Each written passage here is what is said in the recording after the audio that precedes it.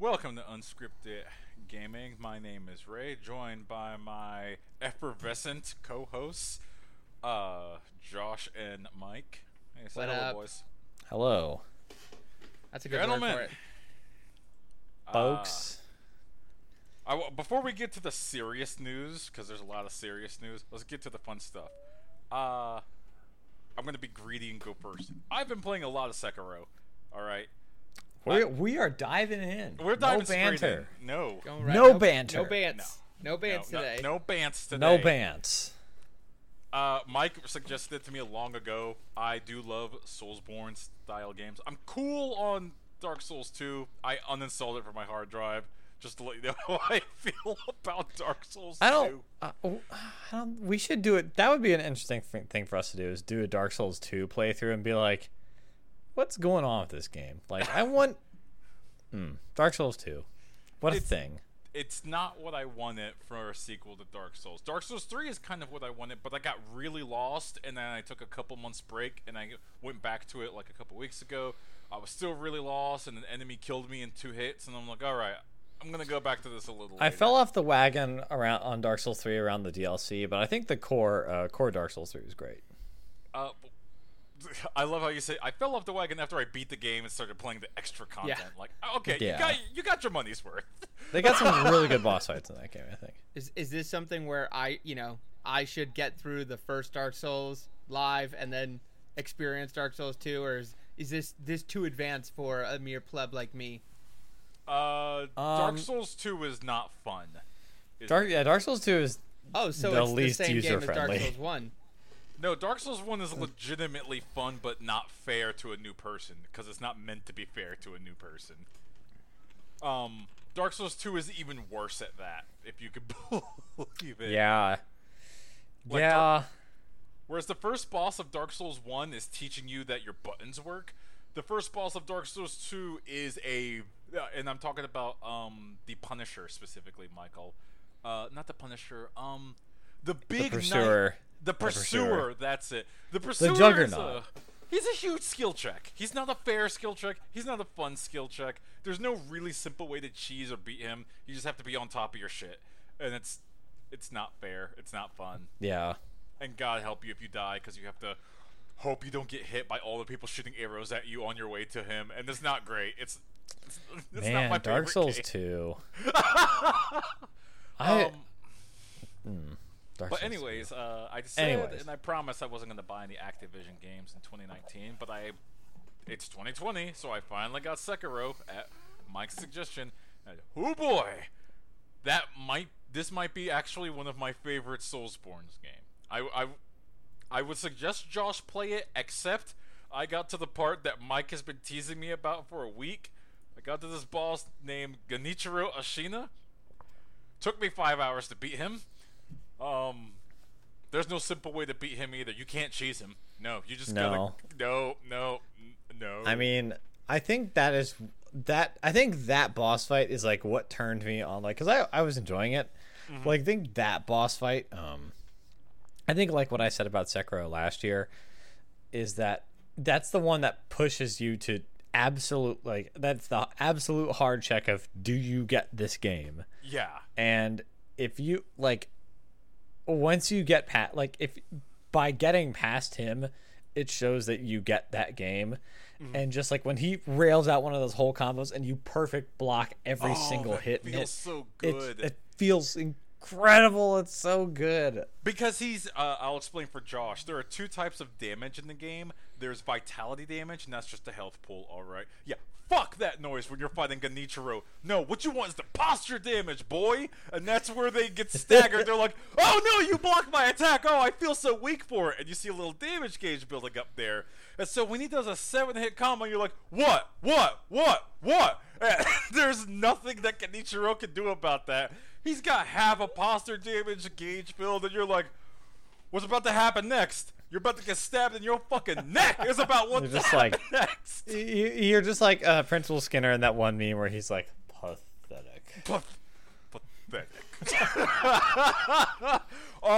Now, granted, I got that part down after hour like 2.5. It's the third form where he starts throwing lightning out of his sword that kept resetting. Yeah. You need to learn how to deflect lightning, and the game never gives you a chance to practice at that. You learn or you die. Well, you read the scroll on the wall that teaches you how to.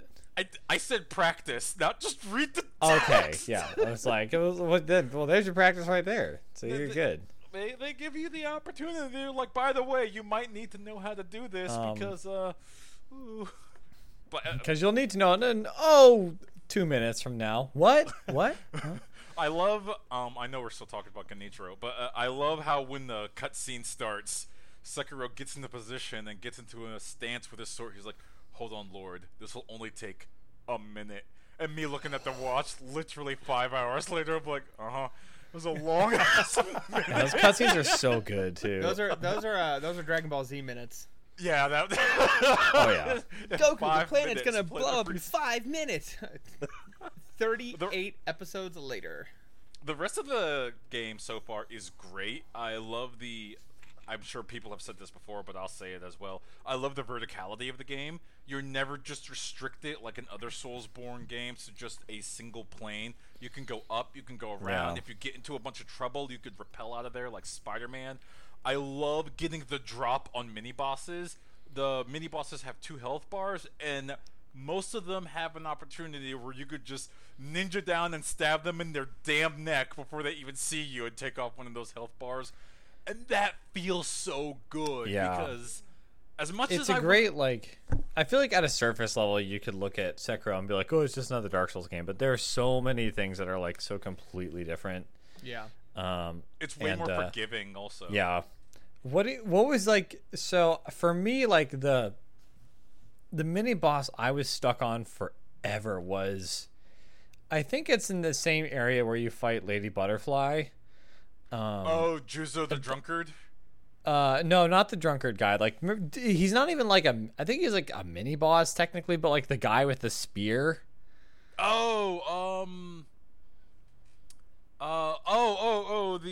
I know who you're talking about. He's at the Harada mansion. It's the Shinobi Hunter. Yeah, that guy. I pieced out him on the first try. I took away his first health bar by waiting until he went by to sniff some flowers, and as he bent over, you're like, ninja knife! And right in the neck. Yeah, that was the one for me that was like, I just got stuck on that guy, and I was like, why can't I do this? But it's like, that's like kind of just one of those hard skill check guys of like, do you know what to do when the screen flashes the red button? Yeah, you have to hit the Mikiri counter, Yeah. which is that move. That move makes you feel like so a man. I'll describe it to you, Josh. What it does with the spear enemy is this. What you do with the spear, you'll lunge towards the enemy, but if you hit Mikiri counter, which is a very it's a skill check type move, you push forward into the danger of the spear and you press circle. And don't worry, there's no button timing window in this move. You can just jam the circle button on your PS4, and he stabs the spear down into the ground and mean mugs the person with the spear. And you're like, oh, what you gonna do? If their posture meter is full, then he stabs them in the neck. Oh, I love that so Take that much. humiliating posture That damage. nice last minute before they die and being like, what you want, motherfucker? Quack! You can do that to Genichiro. He has a large katana, and he does a stabbing, and you can Mikuru counter him. I only did it 3 times, but each time I felt like a goddamn man, because he's kicking my ass, and then when he stabs at me, slam, and you look right at him. Like, what else you got? What's Now, it gonna be, Sekiro's sir? a PS4 exclusive, right? No. No, it's No. on PC. Oh, it's on You can- PC too. Okay. Yeah, I think it's on Xbox One as well. Maybe. I mean, I'm not gonna play it, but I was just curious. I actually would recommend it. For all the Soulsborne games, I'd say it's one of the easiest. My back catalog's already way too big. I don't need another. It also does something other Soulsborne games don't let you do, which Mike said that other games should let you do this. And this does. You could do button remapping. If you don't like the fact that your attacks are on the triggers, you can put them on the face buttons if you want. It's right there in the menus. Yeah, it's pretty cool about that. Every game should have button remapping. Like, I agree with you. The 100%. fact that there are games that is not in is absolutely asinine in this day and age. But that's just my little soapbox. No, I'm 100% with you. Ray, I can't remember. Did you get got by the Woo guy? Oh fuck yeah, I did. I thought I knew it was coming too because I said this area looks familiar. I better be on my guard. Woo! I love the Oh Woo my guy. God. We love the Woo guy, don't we, folks? We love him. I'm not gonna lie to you. It caused my heart rate to jump. I was really fucking terrified when I saw. Because you just kind of look. You're like, what the fuck is Woo? Because it looks like he's not coming as fast as he is, but no, he is a comet. It's so good. I love it and I hate it at the Woo same guy. time. If you look off in the distance, you could see him coming, but you have to know what it is you're looking for. Because you're like something's approaching. What You're is like, that? what is And that by the black time you speck realize in what's there? about to happen, it's too late. It's funny every time. You can't parry it. You can't jump out of the way because he's like target locked. Download complete. Oh, complete. And if you don't have enough health, it's an instant kill, which is hilarious each and every time it happens. He didn't kill me immediately. I want to be clear. He knocked my health down to like 12% or something really low. I take a sip from my healing gourd, but unlike the other enemies of that stage, his weapons are on fire. So that was awful to deal with. He's not a good enemy. As they do. And he's fast. Okay. So far, Sekiro Soapbox, it's really, really fun. Some of the bosses, most of them are a pushover. Some of them are really hard. The ones that included to me that are really hard, obviously Genichiro Shina. Lady Butterfly was. I just looked up online how to cheese her. I'm gonna own up. There's a way to cheese her. I looked it up how to do it. Is it cheesing though? You sidestep attack. If you do sidestep attack, you lock her into a pattern to where she can't get out of it. I think the game is telling you to do that because it gives you that little menu hint saying, by the way, you should sidestep fast enemies. I'm like, yeah, good, whatever. I'll just try to beat her my own way, and it didn't work. And Juzu the Drunkard was also a very hard one for me. Not because he's difficult, but because he's surrounded by 8 guys. Yeah, there are some bosses you're kind of coming up to soon that I think Sekiro, its weakest is when it has almost more Dark Souls like fights. Mm-hmm. And you'll know what I mean by that when you see them. Yeah, I'm curious what you mean. Some of those, I feel like sometimes the camera gets a little wonky in some of those fights, and it feels like it gets away from like the kind of parry combat that you really want to do in Sekiro. It feels like it kind of gets away from that for a little bit, which is kind of a bummer. There was an optional boss, the Lone Shadow Swordsman, and I bitched to you about that because. Oh my god, he's dude! Really the lock on that axe kick thing. It's like you dodge behind him, and he's just like whoop, and he's just like, oh, you thought you could dodge away from this kick? Well, fuck you! It'll track you across the planet. Did you jump? It's tracking up. Did you dodge to the side? He's a target locked. It's already coming towards you. He's just like, let me just pirouette on my other toe here while I'm about to axe kick you in the face. As I said, 360 degrees or whatever. It's insane. I told you before, I don't mind fighting another ninja. I hate fighting another ninja in a hallway in a cave where I can't move and they expect me to get perfect parries. Oh! That's another Just thing. wait till some of those guys start showing up as regular enemies. Oh, for fuck's sake. You know how From Software does that thing where it's like, hey, remember this boss earlier is now just a regular enemy? Remember how that happens? Oh, you mean like in Doom Eternal? Yeah. Remember how that's a thing that happens in games sometimes? Just a reminder.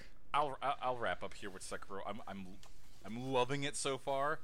I'm not loving the PS4 version. The base PS4, maybe on PS4 Pro, it's fine because I complained saying the game has an unlocked frame rate to its discredit because it's at an uncomfortable 45 at most times when it can go as high as 60.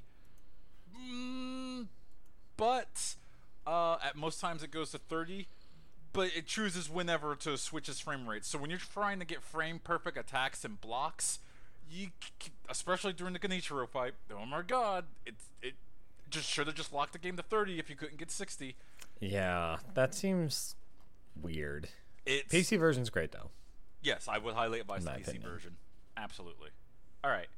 I want to talk about games that Josh has played because I know you beat Doom Eternal and you have words about certain enemies in Doom Eternal. Yeah, and Ray, maybe at some point you and I just do a Doom Eternal like spoiler cast discussion. Oh, you could spoil away. Like, the entire internet spoiled the whole damn thing. But, boy, howdy, do some of those late game boss have become regular enemy sections get really, really tedious. You're talking about the Marauder, aren't you? Yeah, I am not going to lie.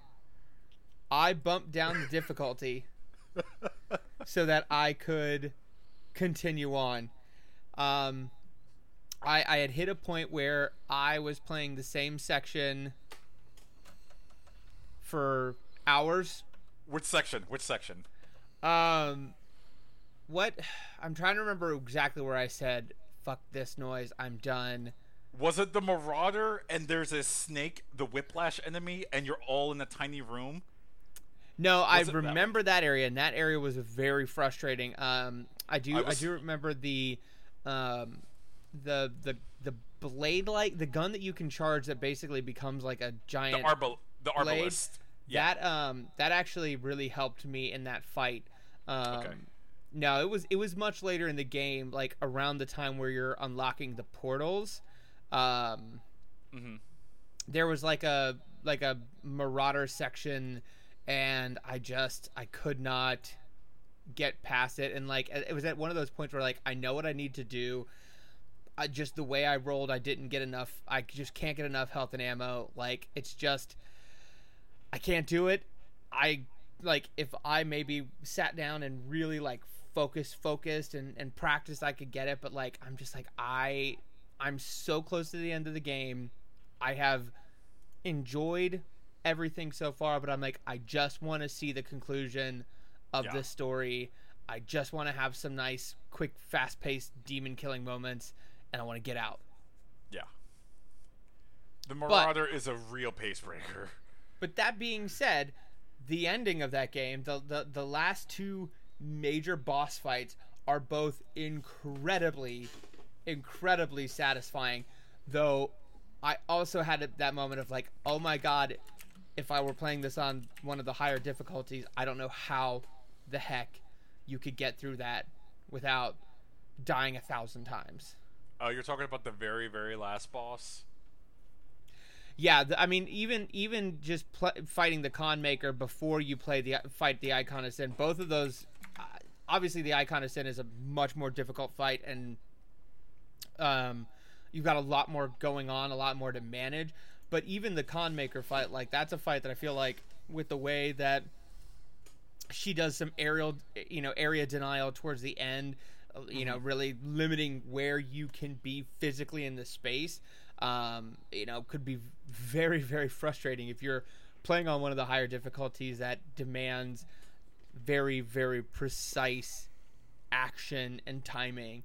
But I mean, overall, I really liked the game. I liked the gameplay. I thought the combat was fun, even though there were some areas that were bang your head against the wall, frustrating.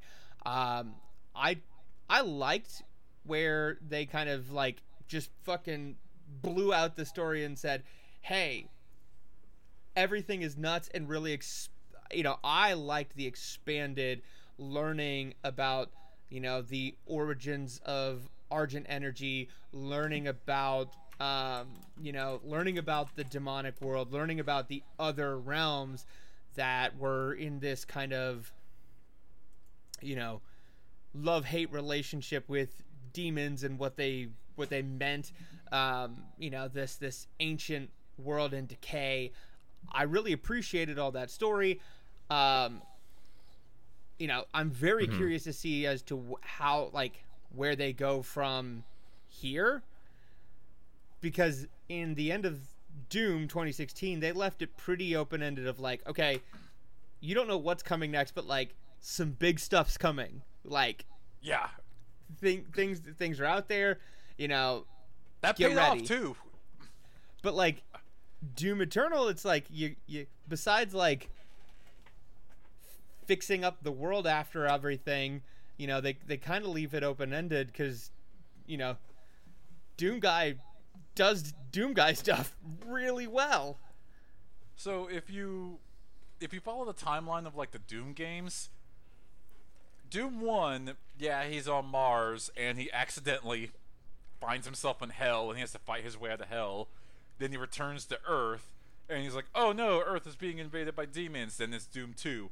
And then Doom 2 is like, I'm gonna kill all the demons on Earth. Then I'm gonna kill all the demons in hell. And then you do that in Doom 2 and kill the icons then. Doom 3 is a side story. But yeah.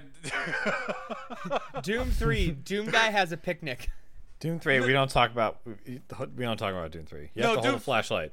Doom 3 actually is canon. Okay, so in the story of Doom Eternal, you saw how the Sentinel Knights bring in the Doom Guy, and he's talking about how blood is, how there's monsters, how there's big guts, how he must rip and tear, and so much.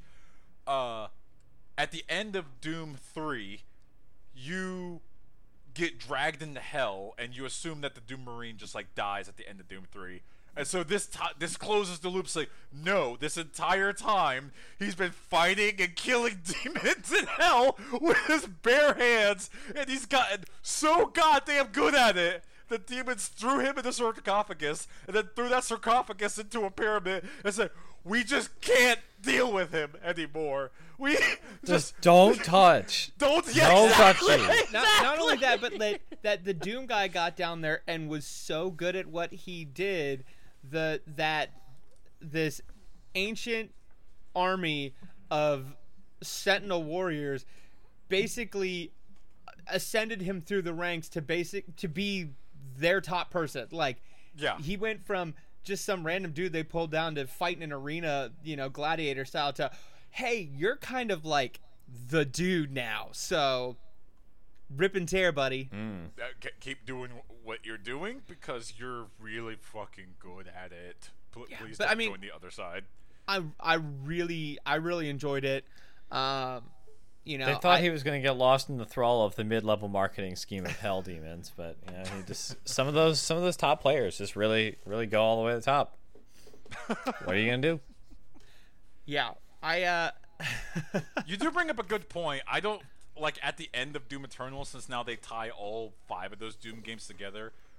What's he gonna do next? Fight Satan himself? As they say, where do we go from S. here? Hayden. It's S. Hayden. I mean, they could They could do the Dragon Ball Z thing of like, yeah, we just made Goku kill the equivalent of God. What's after this? No. Super God. Exactly. God no, that's exactly what they did. They said, what if God was afraid of another God?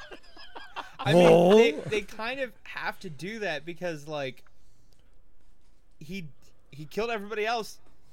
So unless Doom 3, you know, the next Doom is just is actually a Civ game, and it's Doom Guy now runs the planet and has to, you know.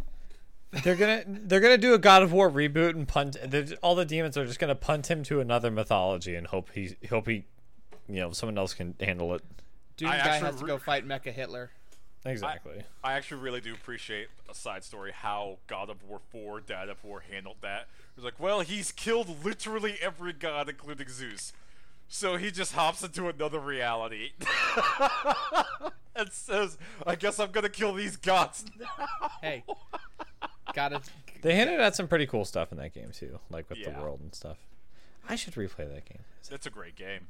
Does it have DLC? I mean, every game has DLC. This one might not. I don't know. I honestly don't know. It was actually kind of a very Can't honest remember. purchase. You pay your $60, you get your game, you feel good, you move on. You play through the game, you don't do the awful Pegasus like Valkyrie fights, and then They're good. not bad. You play Dark Souls. Yes, they are. They're Shut up. Dark Souls fights. They're terrible. Oh, They're not fun. They're not Yeah. fun, Ray. Doom Eternal, though, I give it a recommend despite the fucking clambering and ridiculous ridiculous Marauder fights. That's what it looks like when he's going up the... No, except it's really fucking fast. Yeah. It doesn't look natural at all. I get they wanted to keep Doom Guy's speed in there because he's inhumanly fast, but it just looks silly. They should have done like a Hulk thing where he just like puts his hand in once and then just like throws himself up. Yes. I would Instead have of like respected that more. it's like they cast the Spider-Man as the Rock, or like cast the Rock as Spider-Man. I think they did the fast thing just to be like, yo, you know this is ridiculous. We know this is ridiculous. So we're gonna make it look a little silly because Doom Guy shouldn't crawl like this. But here he goes. I felt all the platforming in that game, like the platforming specifically to get from one area to the other, was... I get why it was there. It was to break up the tension because your heart rate is racing at 100 beats per minute during every battle, because every battle you have very limited ammo, very, very limited health. Everything can kill you. Even a basic zombie can kill you in like 4 hits, 2 hits if you don't have armor. So you're constantly at knife's edge, and they're just like, well, calm down. You're gonna calm down and go to another place. It's gonna be like Super Mario Galaxy. Dun, dun, dun, dun, dun, dun, dun. Yeah, but my problem with that is, like, in a few places when they did some of those, like, the big jumping sections with the kind of catapult things, you got to enjoy, you know, the skybox and a lot of the environment and the really gorgeous scenery. But other times when you're just jumping around like that, you don't get to enjoy the environment because your face is plastered for a wall and you're looking for the green glow to find out where to glom onto next. Like, I would have just rather having, you know, some sort of like just smaller corridor to walk through and explore a little bit to just better enjoy the horrifyingly beautiful environments that they created. It did become very predictable, and this is, by the way, I think Doom Eternal is one of the best games ever made. I think it's really, really good, but it does have its like small flaws I want to note.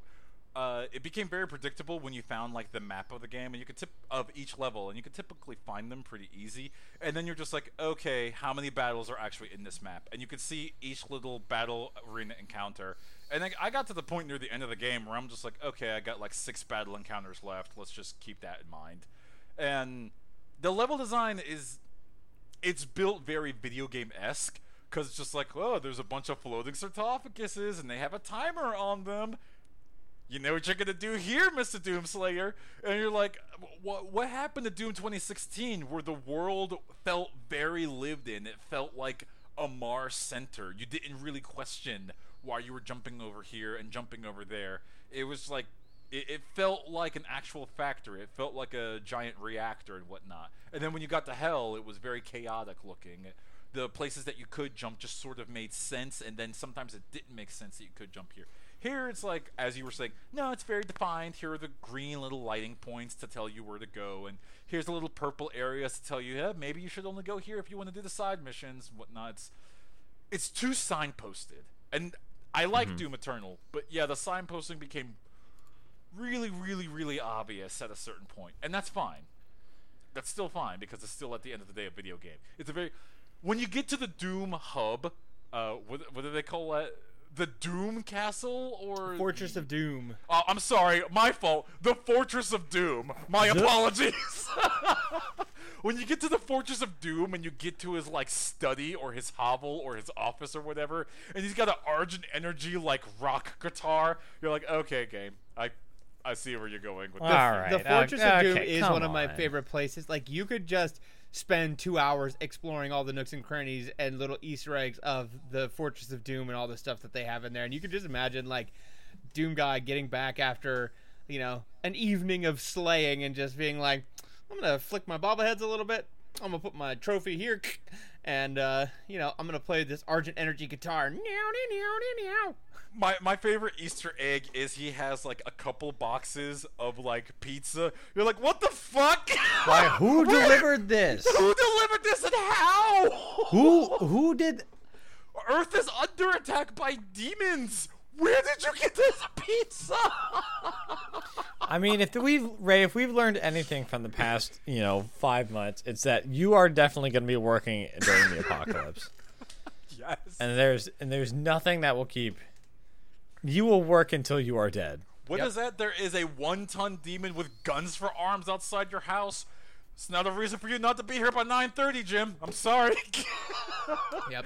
I will say, my one disappointment of the game is I was really hoping that during the Icon of Sin fight, that big Doom guy looking mech in the Fortress of Doom was going to play some part in it. I was hoping that too. I'm like, please let's use this during the final boss fight. I don't care how dumb it is. I just love mecha. And this mech looks like the Doom guy. Come on! Do it!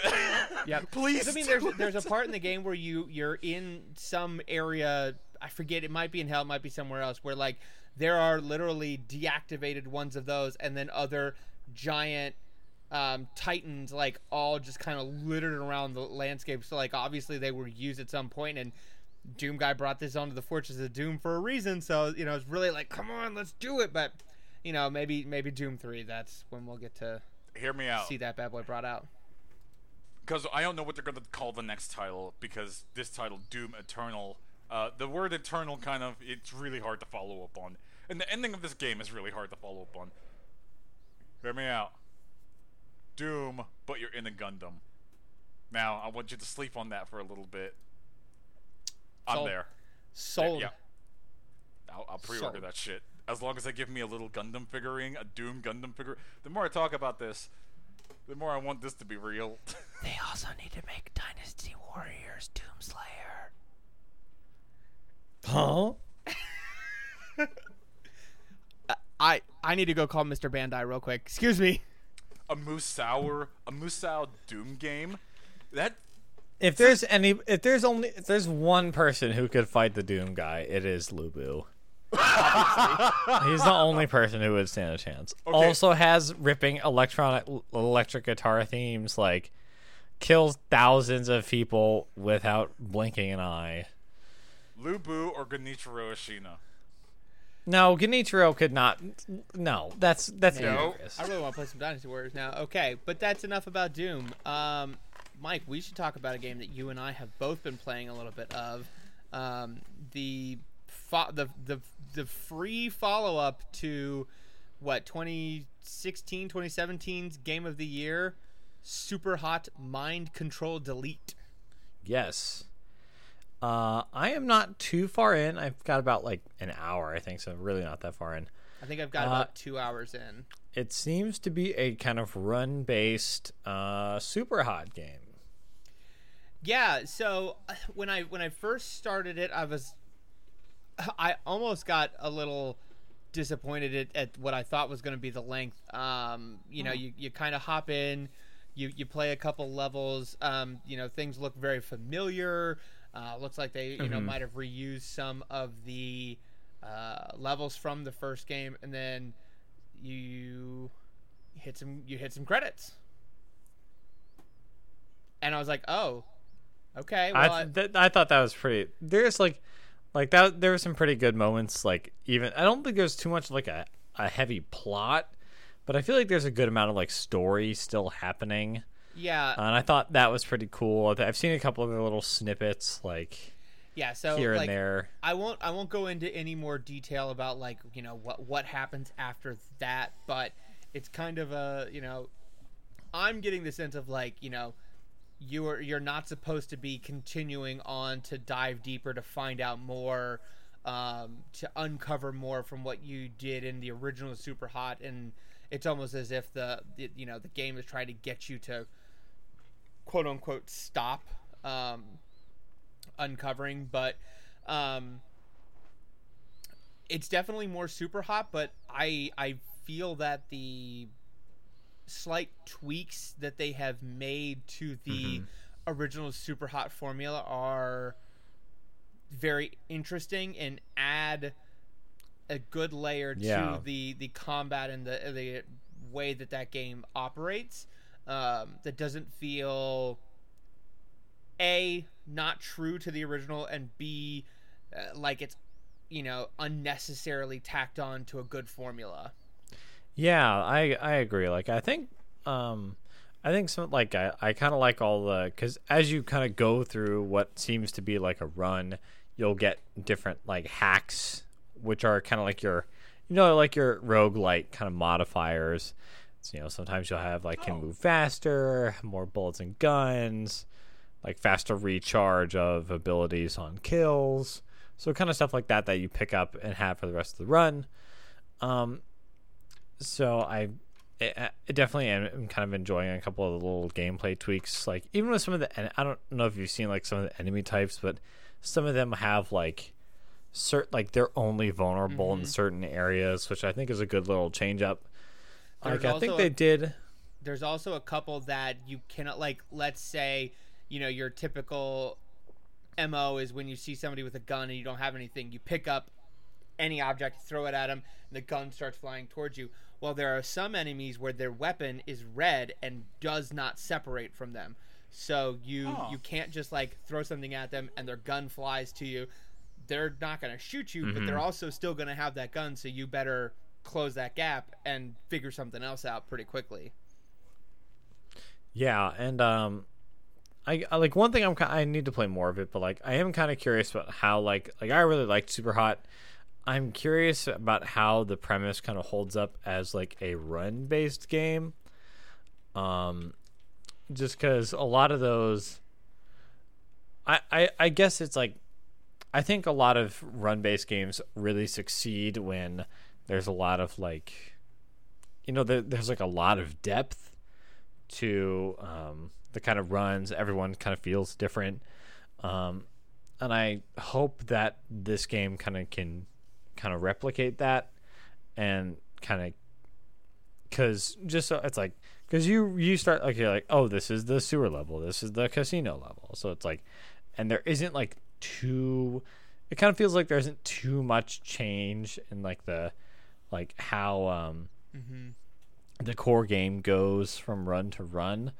Like in something like Slay the Spire, obviously they're like really different games, but like if I pick up a different card, that I can build around that in a completely different way than I did in the previous run because I didn't get that card. And so I hope that I guess that's my kind of question is like, I definitely like it so far. I just want to see if there's how much kind of really good, deep, like kind of variety there is in the like longer term with that game. But so far I think it's I'm really liking it. I think that Super Hot aesthetic is very slick and still very, it as the kids say, it whips ass. And like I think it's free to anyone who already had Super Hot. Yeah, it's so free to anybody who owns Super Hot. I can confirm this. It was just sitting in my Steam library. Yeah. So if you already have Super Hot, this is 100% worth checking out. Yeah, and if you haven't played Super Hot, go play Super Hot. It's one of the Some most would say it's innovative one of the- shooters of all time. Some would say it's one of the most innovative shooters of all time. Some might say it's Some would say that, 2016's yeah. or 17's game of the year. Some might say that. But yeah, Wow. I'm very curious to see where they go with that, and experiencing the rest of this part of the story. Yeah, I have nothing really left to say. I've been really enjoying that so far. Before we get into other games, you guys want to talk about the more serious news of the evening? Yeah, if we're gonna lead off the news segment here, we should probably start with the big stuff. Let's go. And then maybe- Let's just jump right in. Let's just hop into the pool. Water's fine, Ubisoft- kids. Ubisoft is in a lot of the hot water, justifiably. It's turned out they've had a lot. I don't know how many, and that's not fair to the victims, of course. But I actually don't know. A lot more. One is more than enough, but a whole lot of sexual allegations. I mean, It's based on just the. I think we're all kind of basing our discussion around an article in Bloomberg here from Jason Schreier about the. I mean, we don't know how many experiences on record there are, and even if there are, even if you don't have an exact count on record, based on just the cultural vibe that you get from Ubisoft, just from the absolute tippy top of this company all the way down, I'm just easily going to say there's hundreds of cases that we will never hear about just because it didn't get reported, slipped under the rug, just because of the. I mean, this is going to sound more SJWE than I mean it to, but there's just an intense braggadocious bro culture like that. It kind of that is so dated. No, it's like saying that. Yeah, I mean they were talking about like yeah, like they're having meetings at like a strip club or whatever. It's like, come on, like really, like who does that? Like it's not that like what? That's just I mean just and that's and just like that attitude is just across everything that these like is going off across with Ubisoft, with the founding family of Ubisoft, which is very weird. The five brothers, with Guillaume Guillemot leading the charge, the middle brother. But didn't he like fire two of his brothers because of sexual allegations? I think he like ousted two of them. I'd have to yeah, I think a couple of the brothers were part of that big executive call that happened a couple weeks ago. So, it's like the 5-10 executives have been removed in the last few weeks. So, and I would not be surprised if because of this we see a few more higher ups departing the company, because you imagine that if that culture has been permeating for so long, it's not just limited to the people that have already fallen because of it. They might need to just clean house of their HR and just like start that fresh. I don't know, because if you have that much like human resources hiding these allegations, very serious allegations, and burying it and just hoping it'll go away. There was one part in the article where they're like, yes, this woman was right, and yeah, the guy got a talker to and the woman got a gift card. You're like, what dystopian nonsense did I just fucking read? Gave her a gift card? That was wild. It's just like, sorry about that.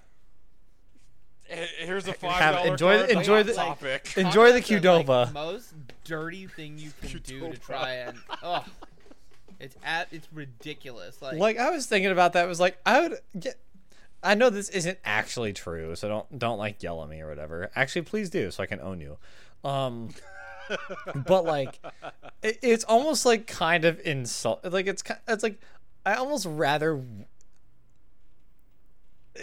I can't decide if it's like insulting to give them a gift card, if it's like better or worse to just say like this person who you've reported has been dismissed from the company. Like it's almost worse to give them like a gift card. It is. I mean, yes. it's like I can't payment. It's like no, it's good that they got something for this, but also it's like what? I mean, I don't know. The gift card is way more insulting than just like dismissing the person, because there's no amount of money on that gift card to where you can't end the story with, and they gave me a gift card. And that's still not sound insulting as hell. Yeah, like, and what it was it a $50 gift card? Like, was it some fucking Ubi bucks? Like, I assumed it was a Ubi bucks gift card. 20% discount the Uplay store. Oh yeah. Like it's this is a small aside. I found out from a couple people that work at EA that you don't get EA games for free if you're an employee. You get a discount to get EA games to purchase from their EA campus store. I'm like, is it a deep discount? They're like, yeah, it's 40%. That's respectable. I'm like, that's fucking wild. That's not bad. We get to buy the games at cost. You made the game! You should be able to get it for free. Yeah, all you have to do is go to your workstation, hit yes please, and then you have the free game. You That's just so simple. download the build onto a They Blu-ray, and you're like, I'm could just at least taking give this home. They could at least give everybody like a subscription to Origin Access Platinum. Like, my God. But no, that's where my mind Yeah, went when they exactly. said like, and then we gave them a gift card. I'm sorry we're focusing so much on the gift card thing. That was like one of the most fucked up paragraphs, and it's like I mean, the it's just third like one. it's like okay, you're in the HR department. You're in the HR meeting. It's like, okay, how much is it going to cost for us to create a wholesome, non-rapey, shitty culture for everybody to work in? A lot of money. Fuck. How much is it going to cost for us to give each individual person this happens to $100 gift card? Done. That one. All right, I we're good. shouldn't be laughing, but that's so ridiculous. Yeah, I mean, That's what that felt like. that It's that just speaks volumes to how they view the victims. You know, Yeah. it's not somebody. It's not something for somebody that they're going to make any tangible changes for. It's just they're going to give the aggressor a slap on the wrist, and then they're going to say, Yeah. here we did something. Now shut the hell up. Here's take your money. I think I figured out why this bothers me. It's very much it's like an admission that it's obviously an admission that they know something went wrong here. Yeah.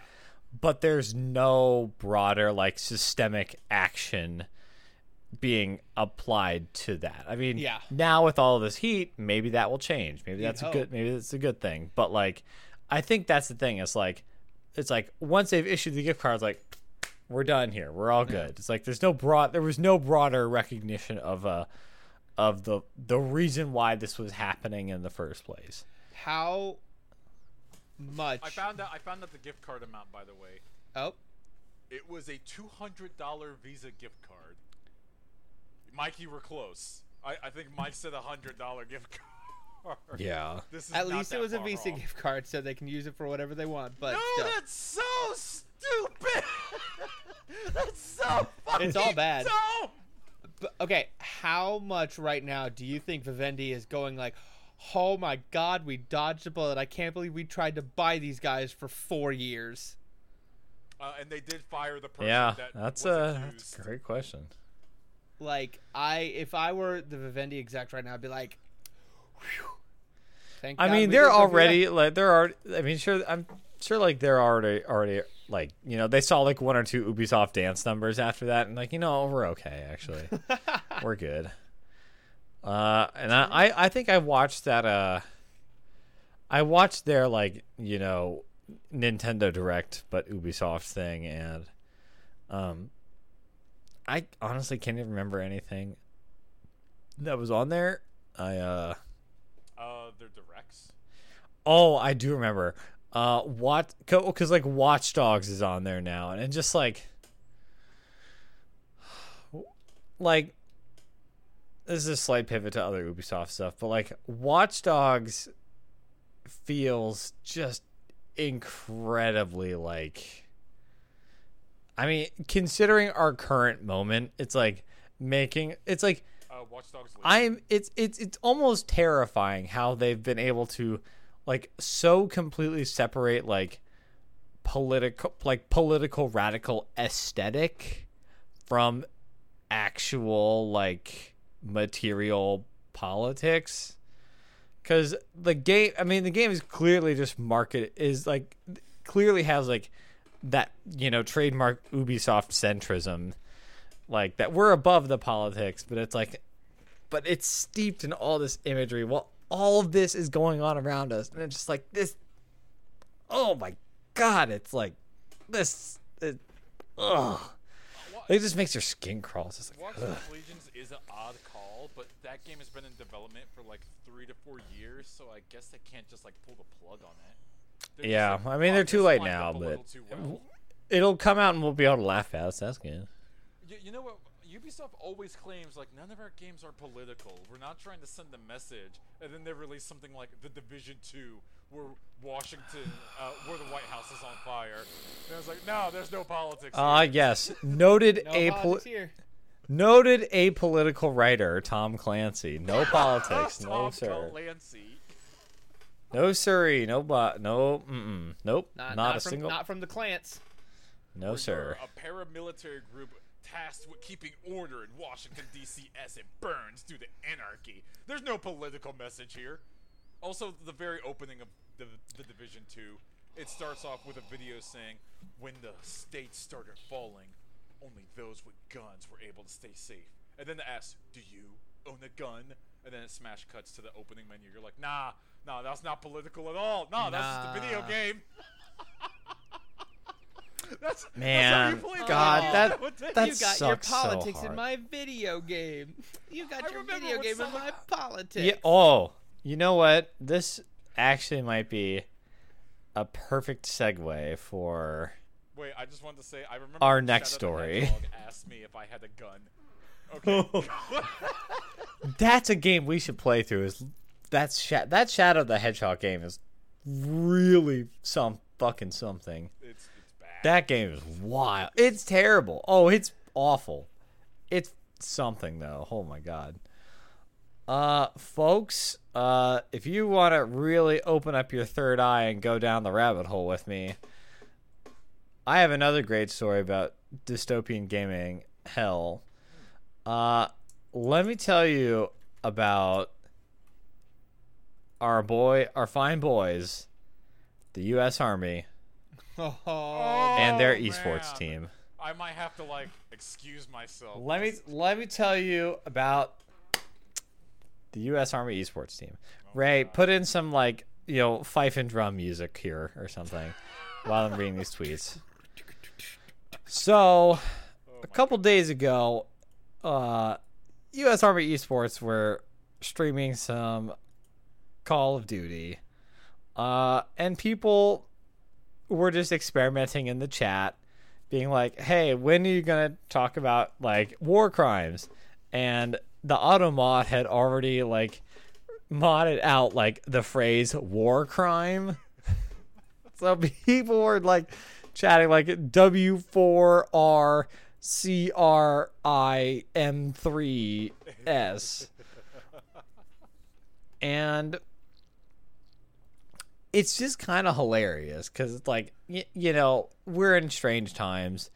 It's not just about someone challenging you to a push-up contest in your high school cafeteria anymore. It's about getting the kids where they are, and that's gaming. Can I rant for just 5 minutes about how much I despise the fact that the U.S. Army has an esports division? Oh, please go by all means. So I've never made it a secret that even me serving the Army, I didn't want to serve in the Army. The only reason I did is because that's the only way I could afford college at the time. America's education path system is fucked. I want to get that out there. I was a poor, broke kid, and they recruited me by saying, how would you like to pay for college? By the way, I still have college loans because what they don't tell you is if you join the Army Reserve, you have to get deployed twice before they pay for all of the college. If you get deployed once to Iraq, they only pay for half of the college. That's how they not get you. fucking kidding. They didn't tell me this. I wouldn't have signed up if they said, "Oh no, I gotta get deployed twice." That seems bad. Ray, we're only paying you for 2 weekends in 1 month, 1 weekend a year. You don't get full time for that. And I just want to make you guys understand the level of cringe that we're dealing with here. At on Twitter, June 30th, Discord is your place to talk, and then there's a trailer for Discord stuff. U.S. Army esports replies, giant Wumpus plushie when? Discord, how giant is giant? U.S. Army esports replies, Snorlax giant, and has a picture of a Wumpus next to a giant Snorlax. And then Discord says, we'll ask the merch store boss lady. U.S. Army esports says, ooh, and then does the heart emoji. Air Force Gaming quote tweets that no one, absolutely no one, U.S. Army esports, ooh. Oh my God, U.S. Army esports replies, are y'all still salty about getting stomped by our Overwatch team? Pleading eyes finger thing. Wait. I can just The keep. internet was a mistake. Oh God, yes. Okay, so Here's a great one from June 22nd. Mixer announcing that they're closing. GG Mixer, sad face. See you on Facebook Gaming /US Army Esports. This is the thing. They created the esports division as part of their recruitment division because apparently sniping out poor kids isn't enough. They gotta expand their reach because if you search on Google, it's no secret, the recruitment numbers are down. Apparently, people are sick and tired of being in Iraq, Afghanistan, wherever other fucking desert country that we want to be in. It's not sexy anymore. People's like, it's tired, it's old. So they're like, well, we gotta get the gamers. We gotta get the Call of Duty players. We gotta get out there. My God! We need more drone pilots. And that can't wait to snap that Snorlax blocking my path. That Snorlax being the Shah of Iran or whatever. Oh Mike, I don't know if you mentioned the war crimes filter, which there are some lawyers who are saying they might be violating the First Amendment. I was gonna get to bringing that. some legal action against them. Beautiful. But also, they were Did you mention that they were running some contests? And oh no, I didn't. the contest link, if you followed it, brought you to not a place to enter your information for a contest, but an Army recruitment web page. Yes. Which a non-zero number of people are going to enter their information there, thinking like, well, I guess this is just how I enter the contest. And then, Sarge from the recruitment office gives him a call, and 6 weeks later they're at boot camp. Join the Army. No, I just wanted to win a Razor The United Adler. States Army Esports Rainbow Six team plays respect to House. Reply: the U.S. Army is always hiring. Join our elite team. Visit GoArmy.com. This is like Happy birthday to U.S. Army. Achievement unlocked. 245th birthday. This is some of the most disgusting shit the Army has actually pulled in terms of recruitment. It's also so openly and nakedly desperate. You're like, you could taste the desperation seeping off of this. Oh, and I wanted to point this out. On Twitch, you know how they do the Twitch streams, they don't have the age filter engaged, so anyone below the age of whatever can watch their streams. Even though if you're recruiting, you should restrict it to at least 18 and up. They're like, nah, go younger, get them deeper.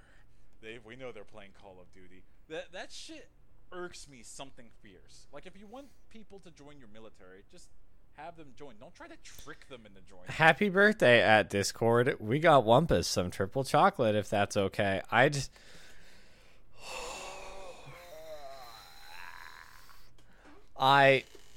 This is doing things to my soul and my brain that cannot be undone.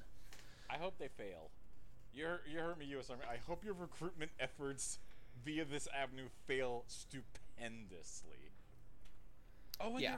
They're paying $1 million per ad buy so that during actual esports competitions, people will say, "Oh, by the way, go Army."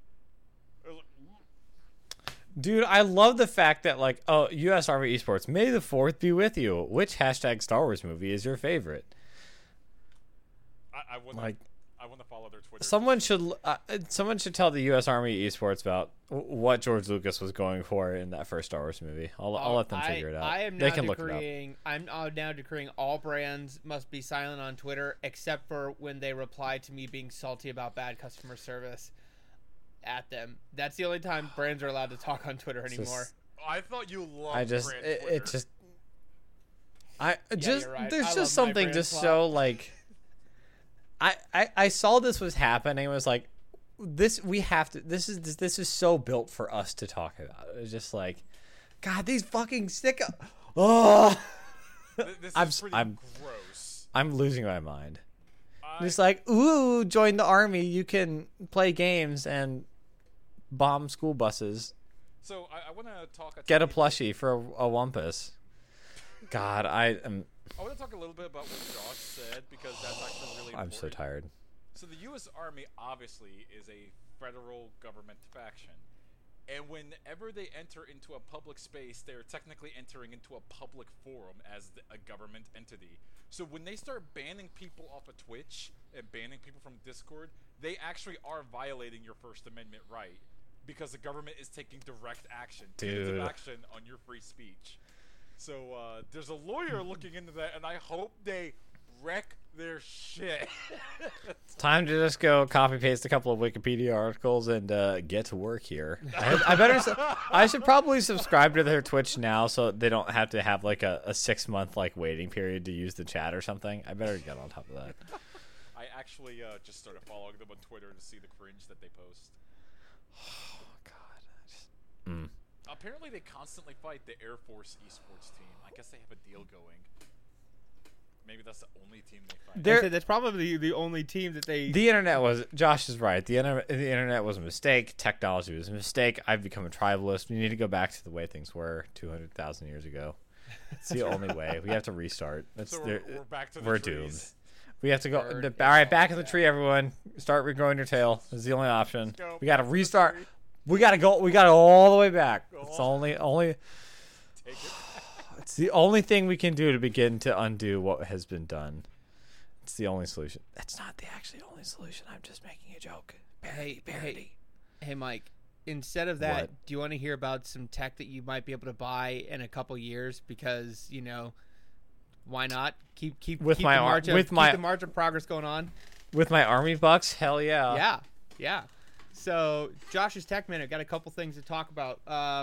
Some rumors have been going around recently that the new Ampere NVIDIA 3000 series graphics cards are going to require the brand new, yet to be announced 12-pin connector. This thing can apparently somehow run like 600 watts through it, which is absurd. So this thing is obviously going to be high performance and is definitely coming. But it sounds like that... for the most part, the 12-pin will only be required for like OEM chips sets, like things that are made by system integrators or put on cards like that. Maybe some reference board models might have it, but that in all likelihood too, NVIDIA might include some sort of adapter. But that does mean that there is a potential for new power supplies to be needed in the near future, especially because there are also some rumors that the 22-pin connector for the motherboard is going to be changed in the near future in a new ATX standard. So very interesting things to watch as the kind of next generation happens. We also saw that the DDR5 spec was officially set this week, so all the memory timings and issues with that and how those are going to be, I think they said we could see DIMMs with that on it as early as next year. But this year, AMD officially announced that the Ryzen 4000 series Zen 3 consumer chips are still on track to be released in 2020. They had talked about some of the server processors being released this year. These 4000 series mobile chips have already launched and are in laptops now, but there was some confusion of whether or not their 4000 series desktop chips would be available this year, and they confirmed today, the 21st of July, that yes, 2020 we will see the 4000 series Zen 3 Ryzen chips. They're still on the 7 nanometer process, but we're expecting a lot from them out of this. They just had their XT refresh for some of their 3000 stuff because they've obviously just gotten better at making those chips and getting better binning and whatnot. So especially with the way that Intel has been stuck on 14 nanometer for so long, the issues that have been arising from the 10 series that they have, I have some pretty big hopes for this new 4000 series chipset. So should be seeing that this year. Really just AMD continuing to stick it to Intel. I'm going to call it now. Oh my god. I think that these 4000 series chips are going to not only beat Intel in core count, but I think they're going to beat them on clock speed. Josh's hate boner for Intel always expands, never diminishes. Nope.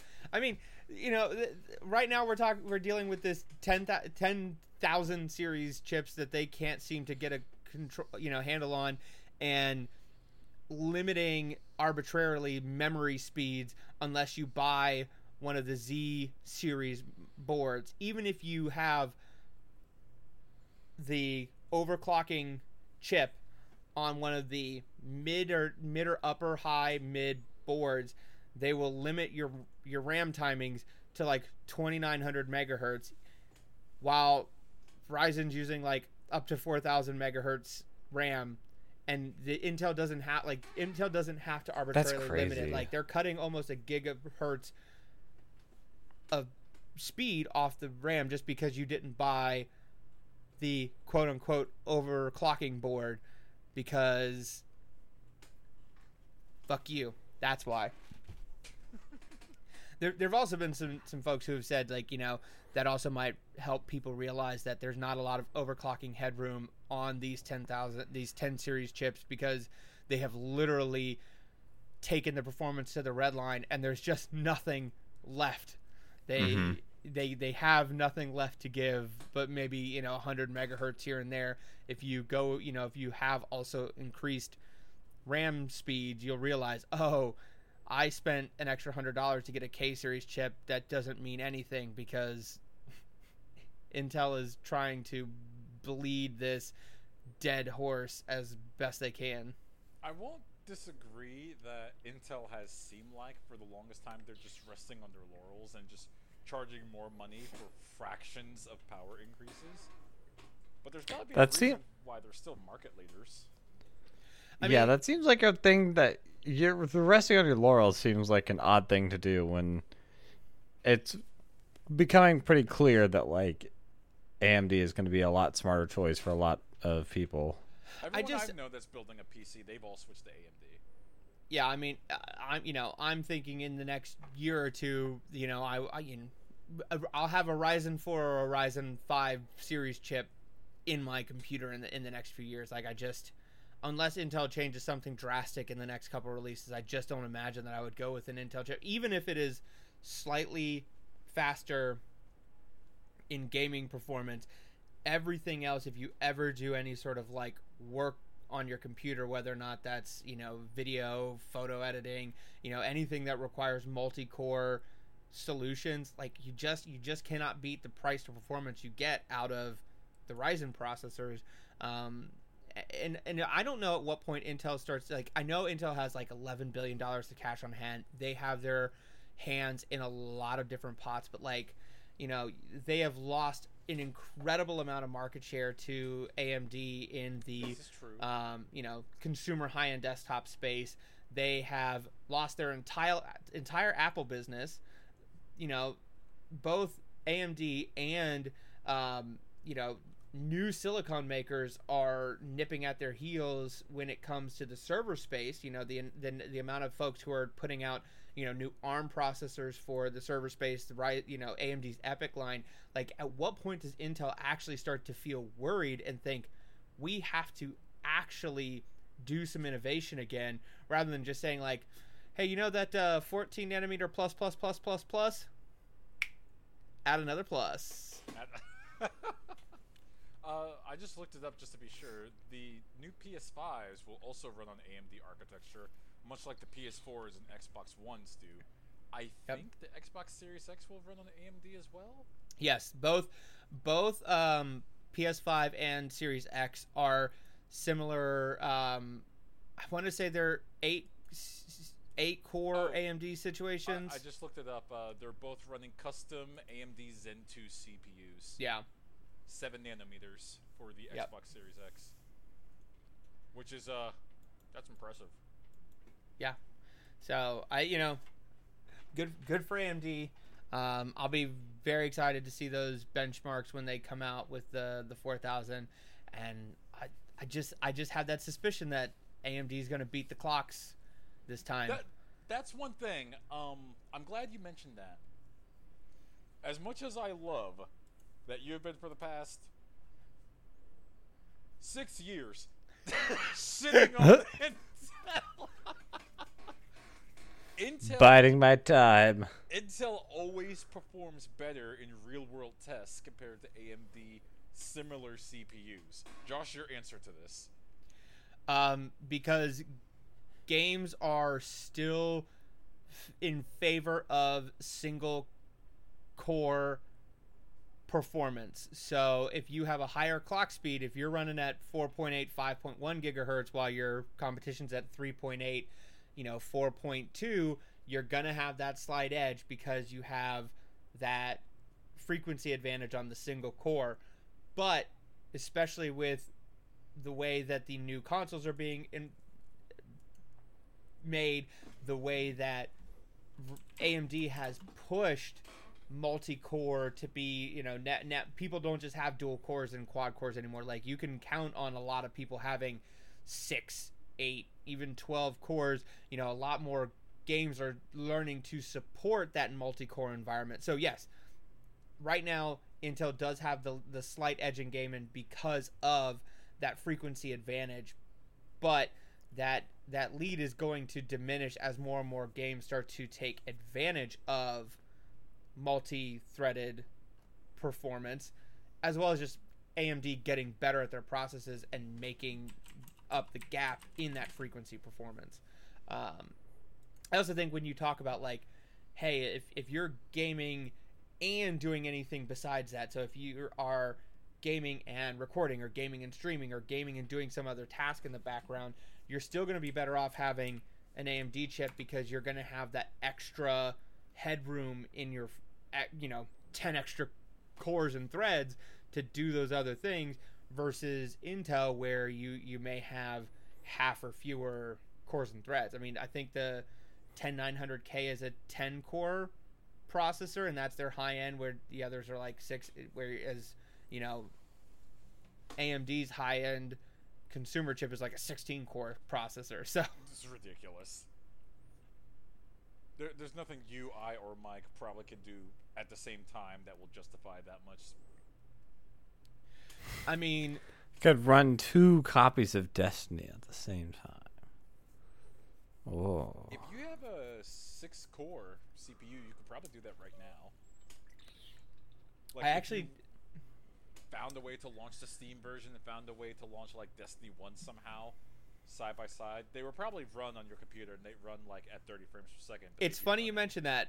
Linus Tech Tips has a video that they launched like a week ago. Now, it's on a laptop, but they played 2 video games simultaneously from a laptop.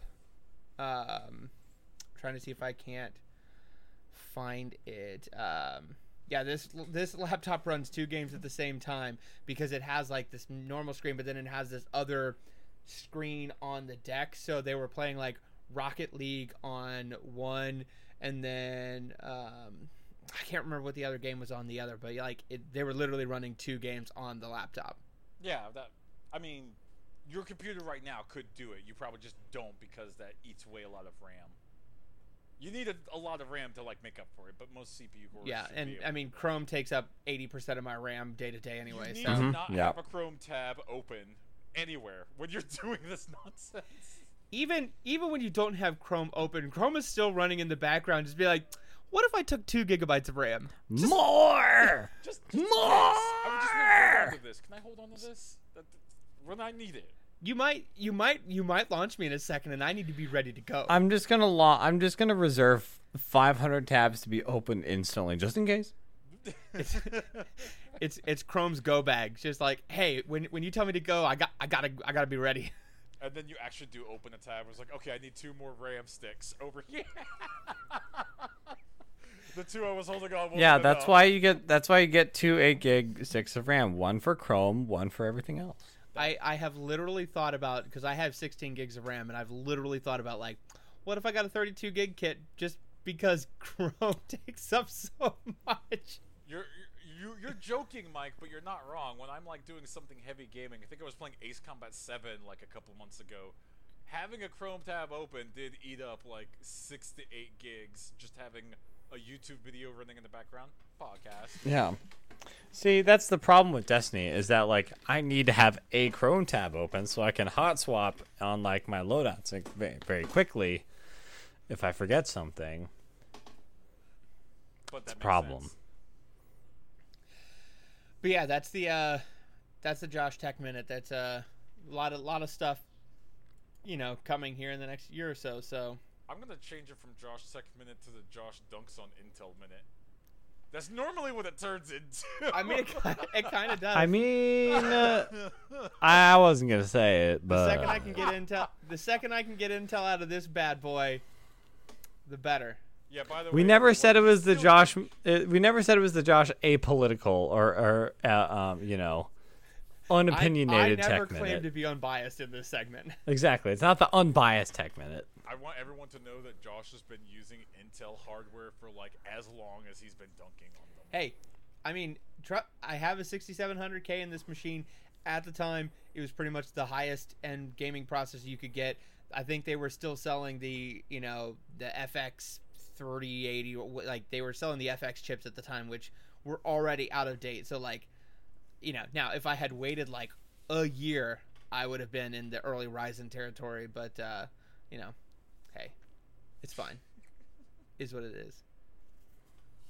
All right, I think that takes us to the end of our podcast. Actually, unless you guys have anything else. No, I think that's a pretty great place to wrap it up. I have one more thing. Is it Bug Snacks? No, it's called unscriptedgaming.com. Ooh, you got should go 'em. there to keep up to date on everything we got going on. In case you don't want to go to unscriptedgaming.com because you don't believe in bespoke websites anymore, what do you know? We're on Twitter at unscript_gaming. We're on Facebook at Unscripted Game Podcast. You can get us on SoundCloud.com/unscripted-gaming. You can get us on Apple, iTunes. That's the same thing. Google, anywhere you get your podcast, we're there. Get us in your ears. Get us in your eyes. Get us wherever you want to be. Google, what are you doing right now? Please stop. You're ruining Okay, my Google, outro. turn Josh's house to 90 degrees. It's that temperature. Google, tell the boys and girls to have a great day. Damn it. All right. Well, this has been Unscripted Gaming. My name is Josh. My name is Ray. My name is OK Google. Oh my goodness. Peace. Turn Josh's house to 90 minutes. 90 degrees. Fuck. Peace.